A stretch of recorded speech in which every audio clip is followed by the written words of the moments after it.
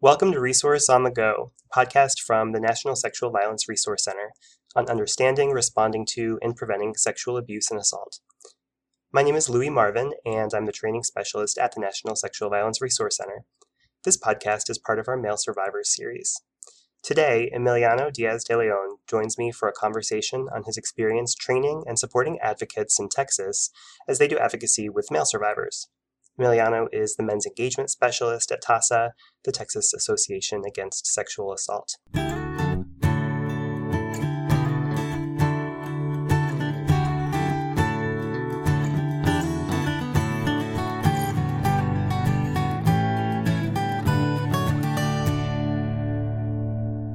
Emiliano, thanks for being on the podcast. Why don't you start by telling us about your work at TASA, especially as it has to do with supporting advocates at sexual assault centers on how they work with male survivors.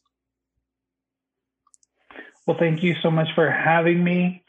I work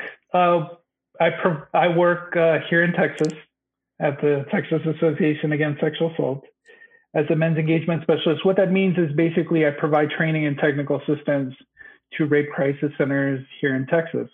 I am very fortunate that I get to work with a small group of rape crisis centers under a state-funded grant program called Block Grant. And so that includes 10 rape crisis centers that are spread out across the state, specifically around engaging boys and men in violence prevention, as well as enhancing services for male survivors of sexual violence. So a lot of this training and technical assistance is really focused on just basic victim services. For example, like hospital, accompaniment, hotline, counseling, et cetera, those kinds of basic services that most rape crisis centers provide around the country.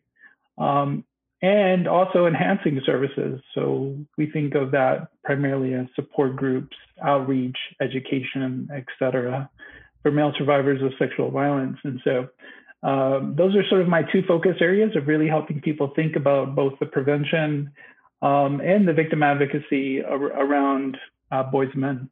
That's great. It's great to hear that you're doing work on both sides of things, the prevention and the services. I think that sometimes we think about these as totally separate, but it's cool that you're engaging these centers on both topics. And in this project, we've been thinking a lot about how sometimes when we talk about men and sexual violence, we're kind of stuck in a place of engaging men and boys to be people who are good bystanders and in prevention work, which is great and really important, and how there's also an opportunity to talk about men as victims and survivors as well.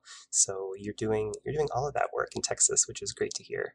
So yeah, absolutely. I feel very fortunate to be able to do both things, and I've been with TASA now going on 13 years, and during that time I've been able to do both, and have really begun to spend more of my time doing victim advocacy under this grant program.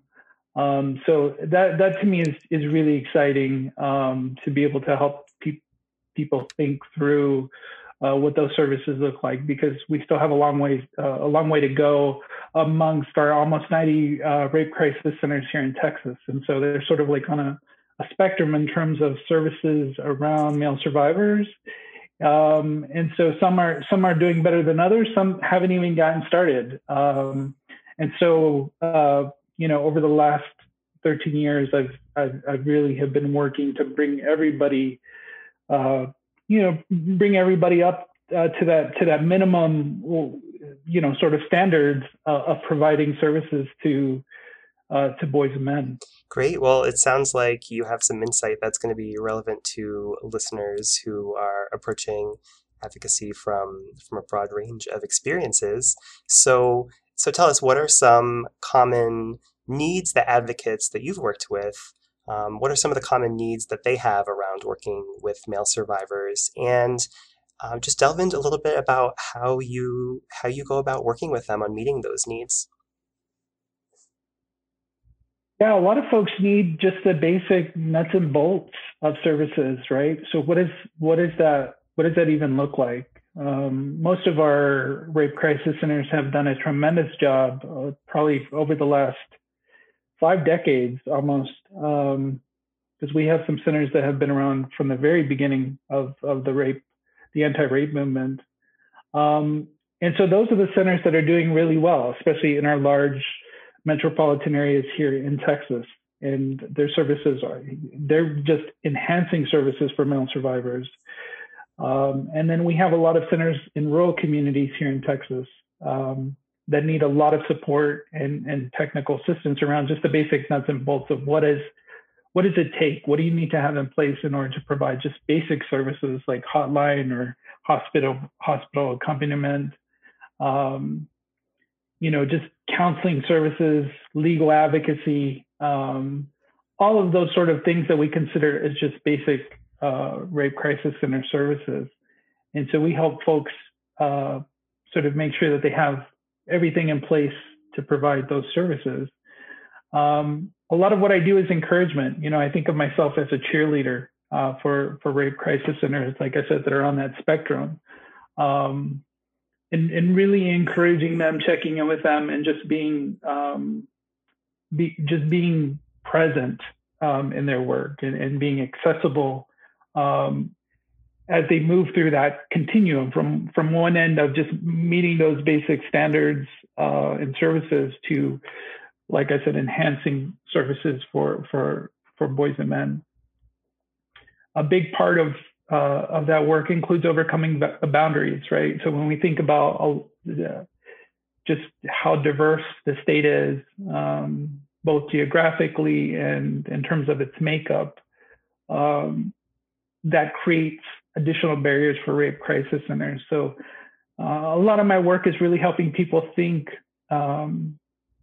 about their population and about the audience that they want to serve, especially if it's a culturally specific community, or if they're working with an immigrant or refugee community or a community that speaks a different language, right? So it's really helping rape crisis centers sort of think through all of those micro details in terms that really impact their community, and really think through those things and work with them to overcome what could be barriers for them of providing those services. And so that's a big part of the work that I do. A lot of resource sharing, as I come across both national, international resources around male survivors of sexual violence, whether it's research, whether it's curriculums, whether it's podcasts, whether it's articles, PSAs, anything related to male survivors of sexual violence, that provide those types of resources to our folks sort of on an ongoing basis, so that we are not just the only, we don't consider ourselves the only hub of training and technical assistance. There's a lot of really wonderful organizations like Men Healing and MaleSurvivor.org and 1 in 6 that provide additional training and technical assistance to folks. And so we want to make sure that they have access and information regarding the different resources that are available to them. So the way that I do that work is just through a lot of conversations, right? I build relationships with folks, and a lot of that work has been, COVID has really impacted our ability to travel and to meet with people in person, when that's generally how we like to operate, because we're such a large state. It does require for us to be with people, and so we have moved a lot of that engagement online. Whether it's through email or Zoom meetings, or, hopefully we'll get to a place where we can meet with people in person, meet with their staff, provide training and technical assistance in groups of advocates and volunteers, as well as individuals, right? Which is part of our ongoing work with folks. We do a lot of group technical assistance. So every month I hold what I call an office space, for this small group of grantees where they can just, show up between a couple hours and chat about how things are going for them personally so that they can get the self-care that they need, but also that they have a space where they can address the technical issues and the technical questions that they have about the grant program, about providing services to male survivors. And so we have found that to be, I have found that to be extremely effective during this time. We're hoping to continue that beyond COVID. Of course, we provide a lot of training at our state conference to victim advocates. We've tried to introduce additional workshops around different male survivor issues. So, for example, at our upcoming virtual state conference this summer, I'm going to be talking a little bit about how we can use the Texas Men's Story Project to reach male survivors of sexual violence, to engage in those community conversations about that issue. And then, of course, we do webinars. We use a lot of social media. We have a pretty large social media following, so we use that to engage our members. Thanks. You mentioned those calls that you're having with advocates. Are there any common questions that come up around working with male survivors, whether in COVID or not COVID specific? But are there any topics that you are able to share and to let our advocate listeners and others know about kind of how you and the group have worked through those questions? Yeah. So one of the most common questions that I get around prevention and as well as around victim advocacy with boys and men is, well, I'm not a, most of our folks are female identified here in Texas. Our victim advocates are volunteers that work with victims and survivors. And so I get that question a lot. It's like, well, maybe I shouldn't be working with male survivors because I'm not a man or because I'm not a boy, right? Like I don't have that lived experience. And so that I think is probably the most common thing that I hear from victim advocates, right? And I tell them all the time, it doesn't, like, male survivors don't care your gender. They just care that you're coming with empathy and an open heart and an open mind in terms of their experiences. So I think there's a wonderful desire on the part of most victim advocates that I've encountered in my work, that they just want to do, like, they want to do good by boys and men, right? And they want to provide the same level of victim services that they provide to girls and women. They want to provide those to boys and men. They just don't know how to get there, right? It's because it doesn't look the same. It is different, but it's also similar in some ways, but it is different. And I think it's helping people recognize how it's different and how it's similar, and really working through the how the strategy might look different from our work with female identified survivors. So, yeah, but I recognize, again, that's long-term work for me, because, we also have encountered a tremendous amount of turnover in the field. And so we're always constantly having to retrain and to develop both new advocates, right? There are a lot of folks who are coming into the field that are fairly new to the issues of sexual violence, even more new to the issue of providing services to boys and men. Thanks, Emiliano. It sounds like you're saying that advocates who are trained to work with survivors have really great skills that they're able to use to work with male survivors or survivors of any gender, and also that there might be some capacity building that needs to happen around meeting some of the distinct needs that male survivors may have. And that theme really connects with a lot of the things that we're talking about in this project. So what's your advice to programs then that maybe the program is starting to think about some of the distinct needs of male survivors? How might that program adjust their existing advocacy or start new services to meet those needs of male survivors that might be distinct or might need to happen in a new or slightly different way? Yeah, I would definitely, you know, acknowledge the willingness to explore the distinct needs of male survivors, right? Like that, the fact that you would even sort of come to me, or come to us at the coalition, right? Around meeting this particular need is a huge step, right? Like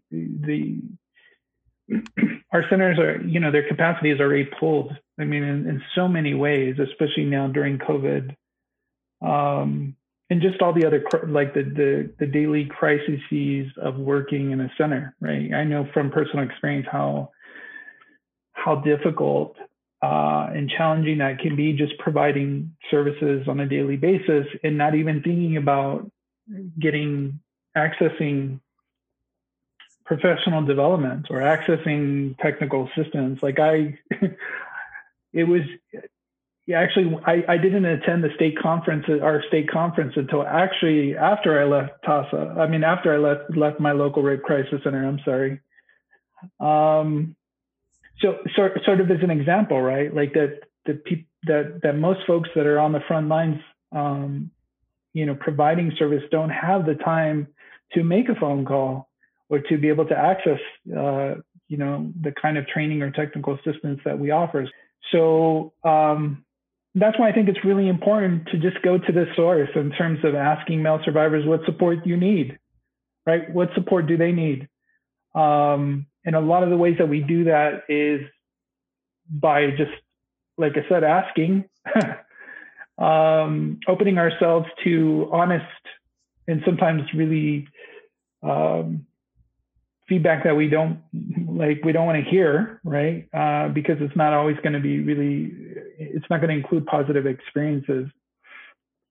So surveys, focus groups, et cetera, those kinds of things where we are going to former clients or current clients and asking them about their experiences of services that you provide, and being transparent about that data that you're receiving, right? In terms of creating a report and sharing that with your board of directors and with your funders. I mean, so I think, but because that data is really important to show in terms of a need, the need for services, but also a need for additional funding for staff or materials or outreach efforts, those kinds of things. That's why that data is so important, and that it needs to come directly from your clients themselves. I think it's also really important to offer support services and information online. I think most male survivors that I've encountered in my work have come to healing work, right, to begin their journey because they've been able to access some service online, whether it's hotline services online, whether it's some therapeutic services online, support groups online. I can't tell you in this particular day and age in terms of being able to access information and resources primarily on our phones, that's so critical, is that we're able to provide those kinds of services, because they may be reluctant to come into your office. Most of our centers here in Texas, I will speak for the centers here in Texas, are called women's centers, right? Or they have women in the title of their organization. And so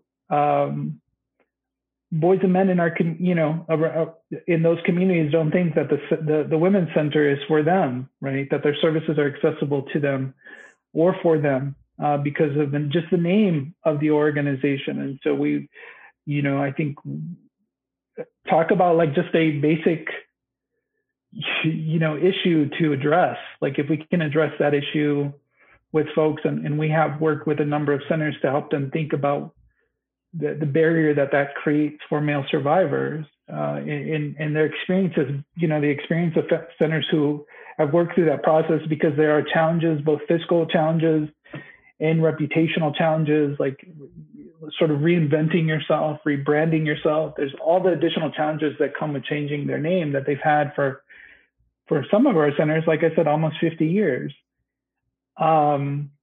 But when they do that, and I'll use Austin, for example. Here in Austin, Texas,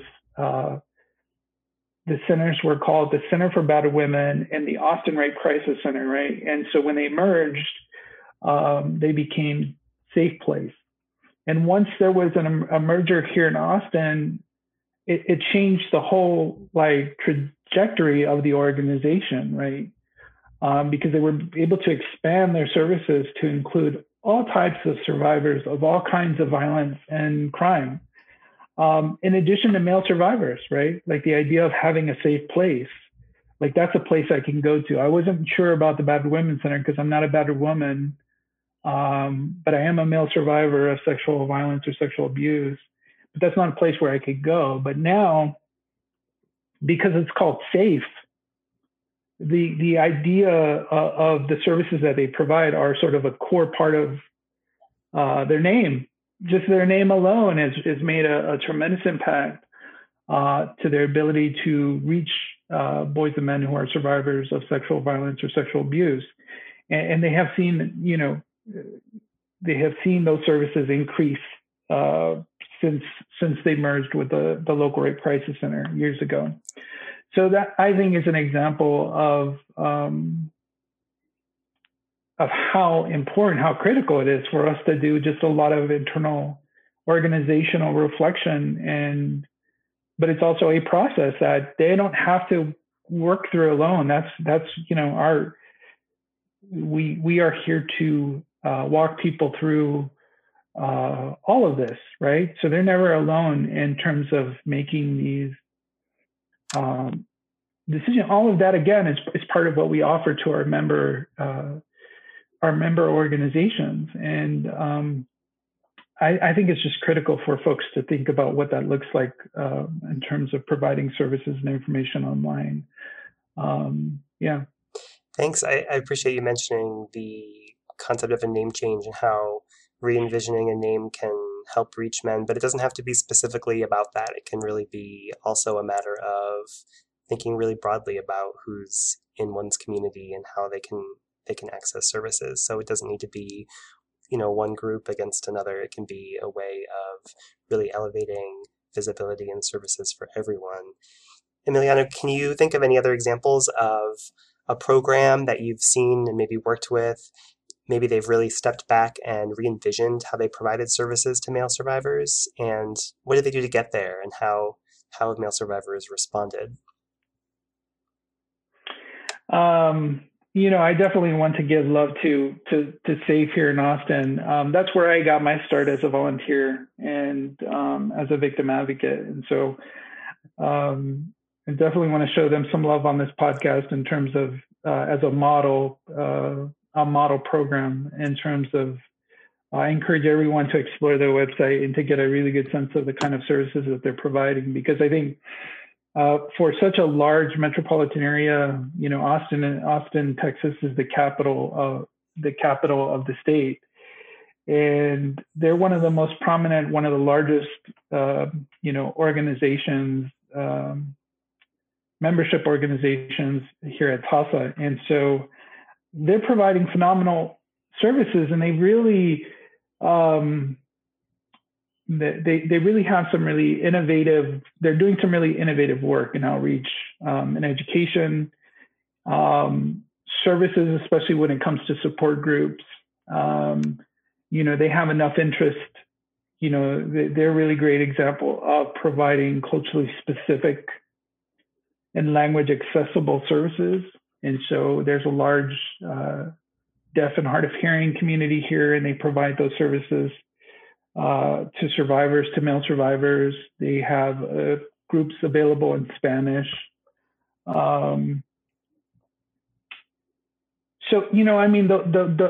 are some of the kinds of examples that really come to mind in terms of really looking at your population and identifying the needs. And it is also an issue of resources, right? But CASV, the Center Against Sexual and Family Violence, is another example of they're really at the cusp of really figuring out what that looks like, right? And they have, a predominantly Latino, they serve a predominantly Latino community. And they are on the border between Texas and Juarez. And so they serve a lot of immigrants. And They provide a lot of services in Spanish, and a lot of their services are culturally specific to that community, and to that very unique geographic area of the state. Because unfortunately, there are no, like, the closest rape crisis center is hundreds of miles away, and they serve a large population. Um, and so again, they're thinking really creatively about what does that look like? What is the outreach? What do the services look like? They've done a really great job of recruiting and maintaining male advocates, and not just, but a diverse group of male advocates. I think that's important too. One of the things we haven't talked about was just recruiting a diverse group of male advocates that look like your community. And CASFI has done a fantastic job of really being intentional and thoughtful about the type of men, older, younger, men from all different types of backgrounds and experiences, sexual orientations, right? I think all of those things are critical when you're trying to reach, a particular community. And so they're doing some really great work with the LGBTQ community and male survivors in that community, right? And so in terms of their outreach and their education, the services that they're providing, who's providing those services, and then on top of providing those services to folks who are undocumented, who are Spanish speaking, right? So we're talking about 3 layers of sort of different types of experiences that they come to the center with, right? And so I think the centers couldn't be different, more different. And so I'll use those 2 examples, but there's a handful of Texas rape crisis centers that have taken a hard, honest look at the gaps in services for male survivors of sexual violence. I think that's so important, is that we just reflect and have honest conversations internally as an organization about the services that we're providing to male survivors. And they don't have to do that alone. Thanks, Emiliano. Finally, I wonder if you could talk with us a little bit about how you talk with advocates who may have in their lives been victimized by men, and are living that, have that lived experience, and are maybe bring that to their work with survivors. How do you talk with advocates who've had those experiences about vicarious trauma that comes up in providing services to men? Yeah, to be honest, I know this situation really well as a survivor of male violence, right? And as a victim advocate. So, this particular question is very personal for me in terms of my experience of men's violence, that really brought me to this work, right? It was because of my experiences of men's violence, of being a survivor, that ultimately led me to this work. And so when I first started as a volunteer and as a victim advocate, I was really reluctant to see men as just as allies. I sort of struggled with seeing men primarily as offenders, as perpetrators, right, of violence and abuse. And so I, even identifying as a man,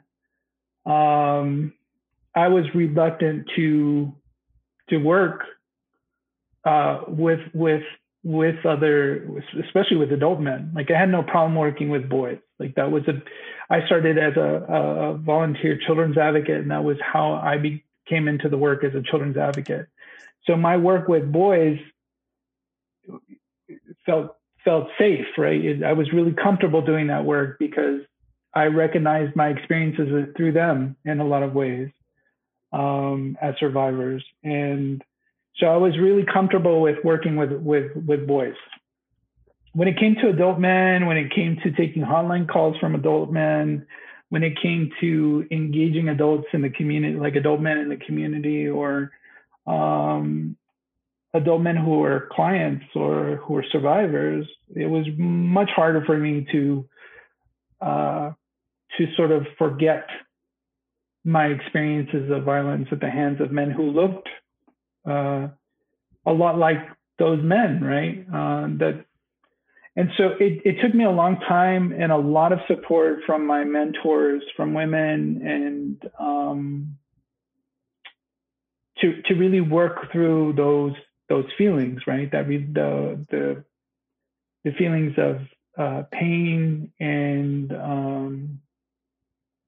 reluctance and mistrust that I had of men, and only because of their lived experiences, right? Because they had worked through their own vicarious trauma,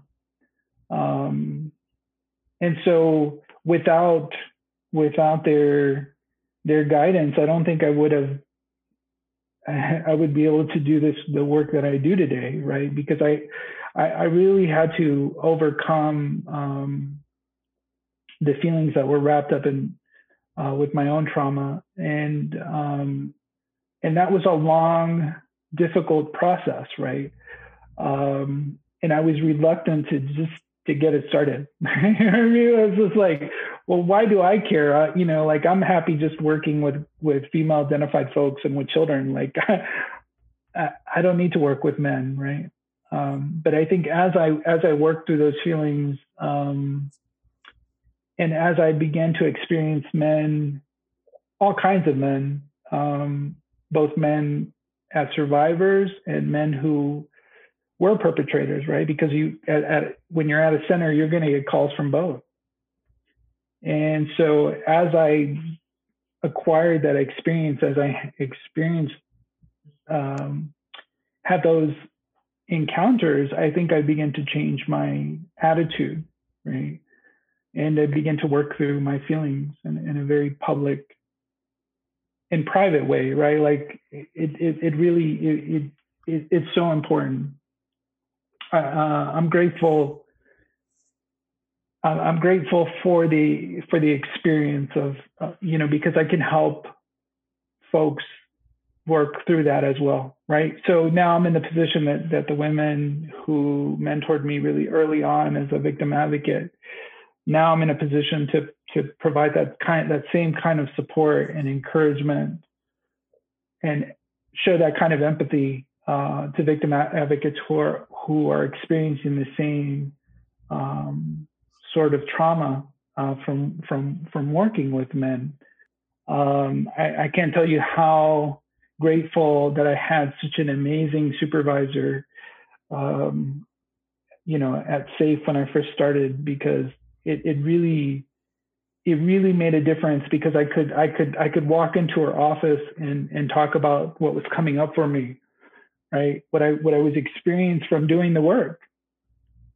And that was so important, to be able to have that kind of support from both my supervisor and from the organization, right?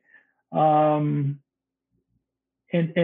where they made self-care a priority, and they still do, and I think that's one of the things that I really have prioritized, that I encourage victim advocates to prioritize in their own lives.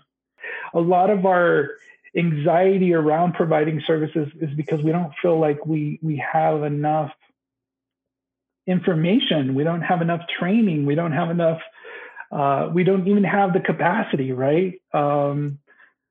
So I think it's really important that you just check in with folks all the time. Like there's no, I think that's what helped me work through all of this, was that I was not working through it alone, that I knew that there were other victim advocates that were working through their own trauma, their own experiences of sexual violence, their own experiences of domestic violence, their own experiences of child sexual abuse, right?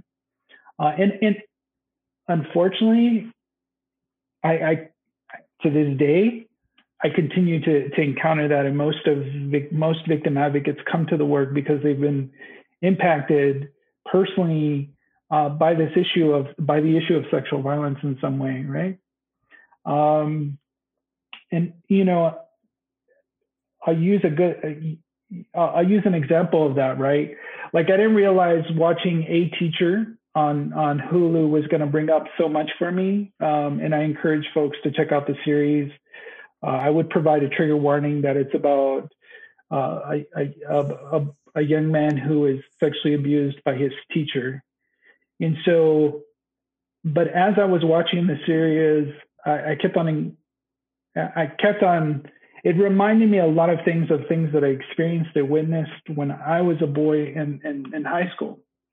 And it also reminded me a lot of, it triggered a lot of folks that I was engaging with online on social media around the series. And I think, again, we don't realize, like, you don't know when vicarious trauma is going to come up for you. Like, it could be a smell, it could be a sound, it could be a show. And I think it's really important because healing work is not just like, I'm over and done with, right? Like that trauma, you know, what we understand as trauma is that it lives in our body, right? And it's going to continuously come up. We're going to be triggered in some way. And so I know that I have to, this has been ongoing for me. So that's why I really appreciate this question, because I think it's important for us to acknowledge and to appreciate the journey that we're on, and that you are not alone. And regardless of where you are on that journey, it is so important to just take that step of acknowledging that you're living with vicarious trauma and that you take care of yourself. And I wish I had, to be honest, I wish I had done a better job of taking care of myself. And, you know, after decades of doing victim advocacy, I was toast because I didn't take better care of myself.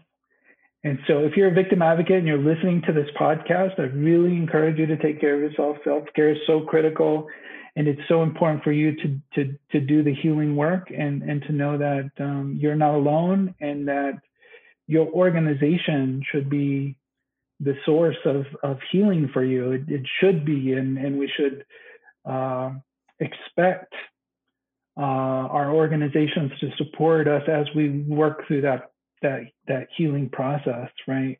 So know that you're not alone, and that there are a lot of folks, including me, that are ready to support you and encourage you as you're sort of working through that process, right? And I know that because I experienced that, right? And so, you know, I feel like it's really important for folks that have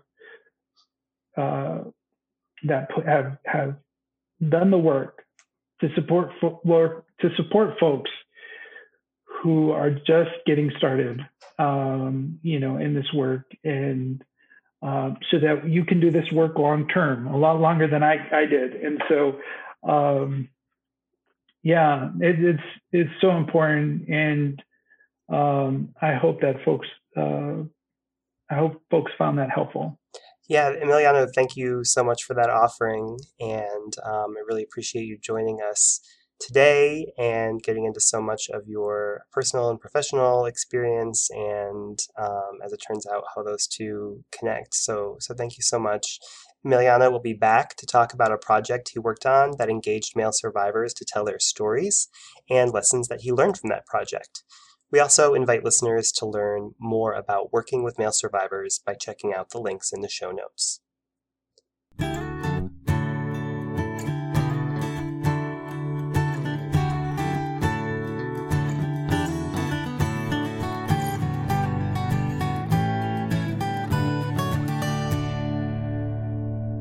Thanks for listening to this episode of Resource on the Go.